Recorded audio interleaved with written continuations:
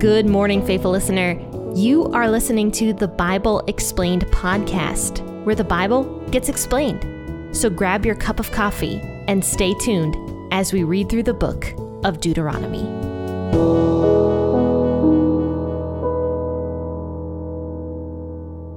Hello and happy Monday, faithful listeners. I hope that you enjoyed your weekend and that you had a nice, restful Sunday afternoon. So contact me and tell me what you did over the weekend, and also tell me what your Sunday tradition is. Do you guys go to church and then come home and have a nap? Because that's what my family always did. It was horrifically boring for me as a kid. So tell me what your Sunday routine is, and also tell me if you like to take naps or not. Now, I have a sort of fun announcement regarding the Bible Explained podcast.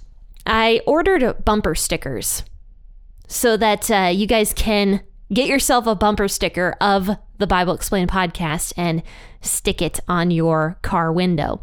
So I'm excited about that. I think it's going to be kind of cool to have the car stickers made up. So you'll find those soon in the P40 Ministries shop. Faithful listeners, let's go ahead and read Deuteronomy chapter 19, verses 14 through 21 today. And I apologize to you guys because I actually read verse 14 on Friday, and I completely 100% forgot to talk about it. I just brushed it right over. Totally forgot to talk about it. But I'm like going back on it now, and I'm like, man, verse 14 has a lot to talk about, and I would like to discuss it with you guys. So yes, I'm going to be rereading verse 14 of Deuteronomy 19. So make sure to grab your Bible and your cup of coffee or your cup of tea and sit down and relax as we begin the podcast. You shall not remove your neighbor's landmark, which they of old time have set, in your inheritance which you shall inherit in the land that Yahweh your God gives you to possess. One witness shall not rise up against a man for an iniquity, or for any sin that he sins. At the mouth of 2 witnesses or at the mouth of 3 witnesses shall a matter be established. If an unrighteous witness rises up against any man to testify against him of wrongdoing, then both the men, between whom the controversy is, shall stand before Yahweh, before the priests and the judges who shall be in those days. And the judges shall make diligent inquisition, and behold, if the witness is a false witness, and he has testified falsely against his brother, then you shall do to him as he has thought to do to his brother. So you shall remove the evil from among you. Those who remain shall hear and fear, and will never again commit any such evil among you. Your eyes shall not pity. Life for life, eye for eye, tooth for tooth, hand for hand, foot for foot. All right, so verse 14, it says, you shall not remove your neighbor's landmark, which they of old times have set. So basically what this is talking about, I think, is that God gives everybody their portion of blessings. And it is not good for another person to try to take those blessings away. I can actually give a really good example of this. In my old house, we had 2 acres in the old house. And the people who lived in that house before us were like the strangest human beings on the planet. I swear it.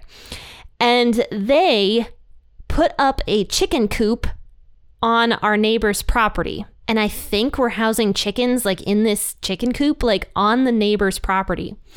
And I don't know why the neighbor didn't complain about this like chicken coop.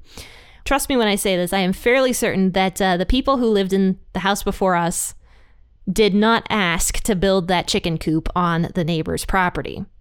It was really funny when I ended up moving in with my husband. I was like, oh, wow, there's a chicken coop over there. Like we can, house chickens. And Garrett's like, that's not on our property. I'm like, what do you mean it's not on our property? He's like, that's like just over the property line. They built that on the neighbor's property. I'm just like, that is so strange. But that's kind of what God is telling you not to do here. He's basically telling his people, like, look, the landmarks that are set up to say what a person's land is, no matter how much land they have. Let's just say they have 4,000 acres of land, which is a lot of land. And you decide to, put a chicken coop up just in a little section right there. God is saying, no, that's not right. If you know that that's your neighbor's property, you don't expand your own property into your neighbor's property because that is wrong. It says, "You shall not remove your neighbor's landmark, which they of old time have set in your inheritance, which you shall inherit in the land which Yahweh your God gives you to possess." So I think what God is saying here is just be thankful for what you have. You might not have as much land as your neighbor. He might have, like I said, 4,000 acres and you only have 200 acres. But even so, that 4,000 acres belongs completely to your neighbor. God gave your neighbor that amount of land and you got your amount of land. And that is something that you should be thankful for, regardless of the fact that your neighbor might have more. There's actually a book I went through with my college and career group called Satisfied, and it was written by Jeff Manion. It was a very good study, and I actually recommend reading the book Satisfied because it talks a lot about making sure that you only focus on what's in your own bowl instead of looking at the bowls of other people. And he gives the analogy of like ice cream, where like two siblings, get ice cream, get chocolate ice cream, and the dad scoops a scoop more, like a little scoop more, into the brother's bowl. And it could be like in a minuscule amount, but the one brother will get so mad that he did not get the same exact amount of ice cream in his bowl because his little brother got a half a scoop more of ice cream. And what Jeff Manion is saying in that book is that just pay attention to your own bowl because God gives you so much blessings. Because your bowl is filled with ice cream and your bowl has blessings in it, in a sense. Like God did give you the ice cream in your bowl. So be thankful for the ice cream that is in your own bowl.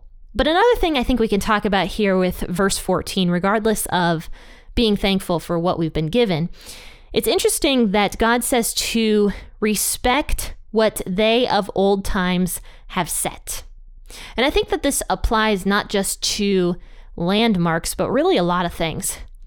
I've heard people say like, oh, the Bible is just so outdated. I don't really want to listen to it. It's just so outdated. It's not for modern people at all. And I've been learning so much through this podcast. Like sometimes I feel like God is speaking to me when I'm researching this stuff, because it's like, wow, like so much applies to today. Like so much of biblical text is for modern audiences. But regardless, it's not a good reason to not read the Bible because it's outdated. The Bible is God's word. And regardless of the fact that he spoke it 2,000 years ago and prior to that, it doesn't mean that it's bad now just because it's 2,000 plus years old. Instead, we should be respecting what God has set in the old times. So I just thought that was interesting. I really like verse 14, actually, just talking about being satisfied and also not just like despising something because it's old. You know what I mean? But in verses 15 through 21, it talks about the false witness. But first it goes into like what a witness is, like one that's not false. A witness was anybody who obviously like witnessed a crime or witnessed somebody breaking the law. They would go to the priest, they would go to the judges or the leaders of their community and talk about what was done and what crime was committed.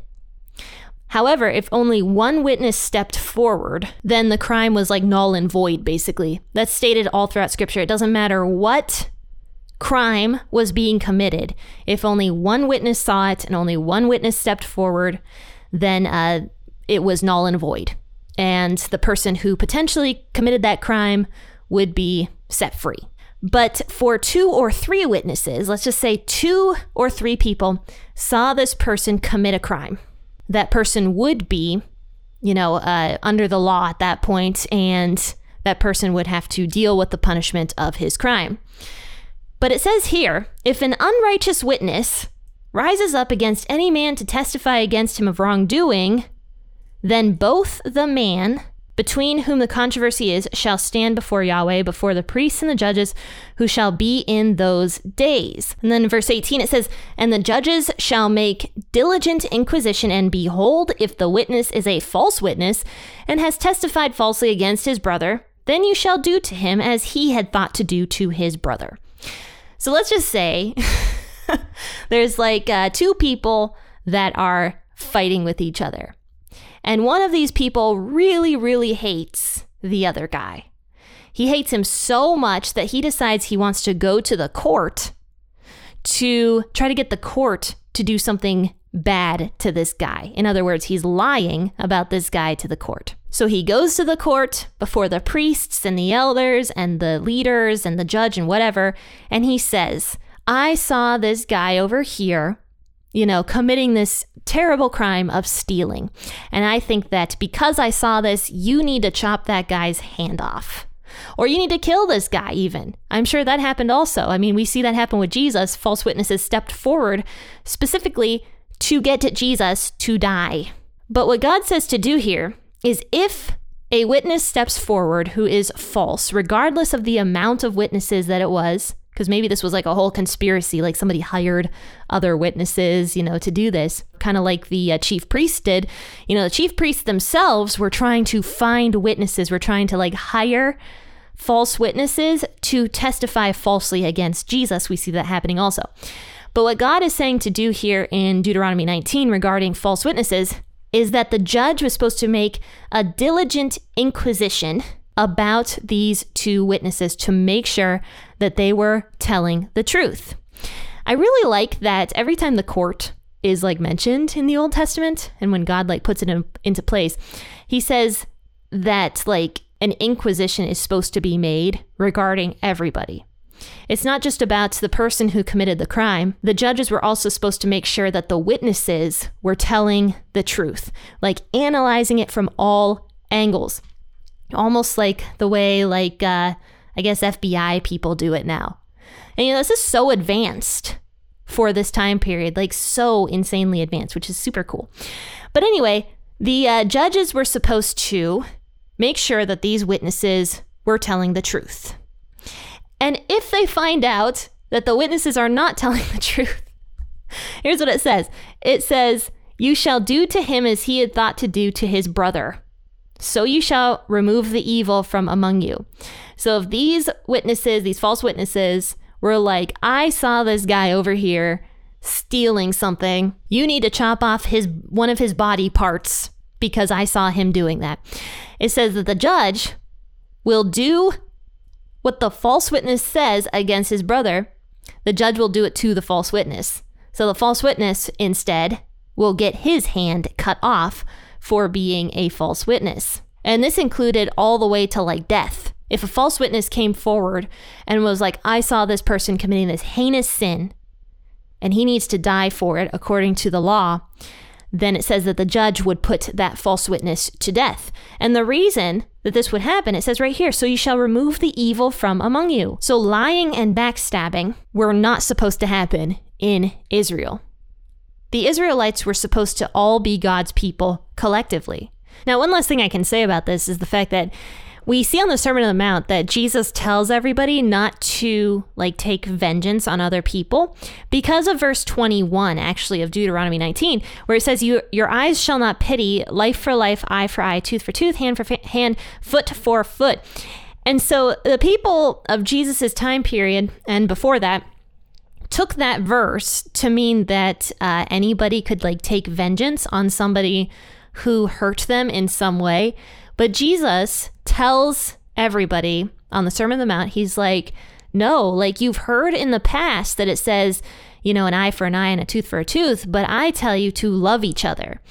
And what he's saying there is that it wasn't up for the individual person to take vengeance on somebody who hurt them. It was first and foremost up to the court system, which is what this is talking about here in Deuteronomy 19. And of course, people misconstrued that over time. But what Jesus is saying that his followers need to do is to love each other deeply, because that is the law. That was the entire foundation of the law, was first and foremost to love God and then to love other people. And of course, loving other people does not include being a false witness like these people are here. A false witness is anti-loving somebody. A false witness is hating somebody and trying to do harm to another person through the legal court system. So we as Christians need to take that to heart and think about that. It's never good to lie about another person, even if they've hurt us. It's never good to do that. And it's never good to gossip about somebody either. And I learned that lesson actually recently. I was really struggling with gossip. I talked to you guys about this actually on Friday.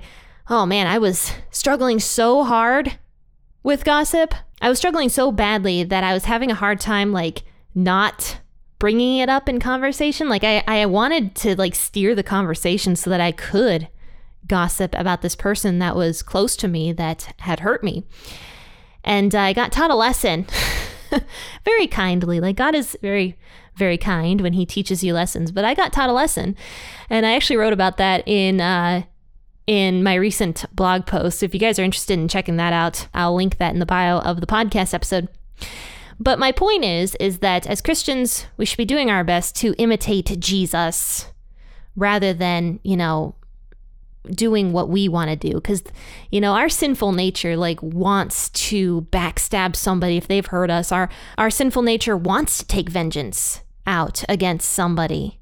But God says that vengeance is his. And there's actually a verse in Romans that says, to leave vengeance to God. It actually says, leave room for God's vengeance. That's pretty interesting.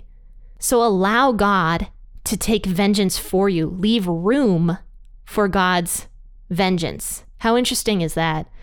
That's how much God loves us. God sees everything that happens. He sees everything that goes on in your life. He sees how people treat you, but he also sees how you treat other people.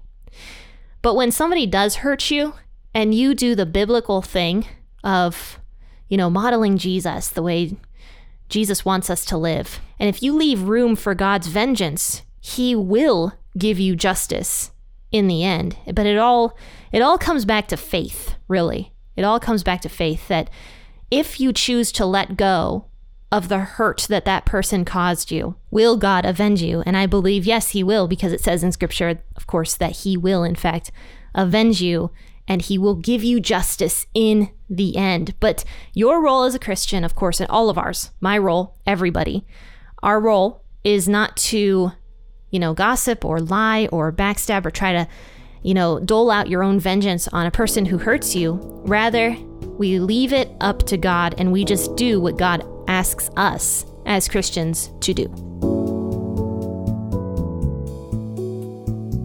Friends and faithful listeners, I do hope you enjoyed today's episode, that you learned some things about the neighbor's landmark and how we should respect the ways of old, and also that we ourselves should never be false witnesses, because that is anti-biblical. But friends and faithful listeners, I do hope you enjoyed this episode, and if you did, please share it on your social media platforms.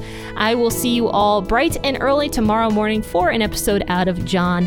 Until then, happy listening and God bless.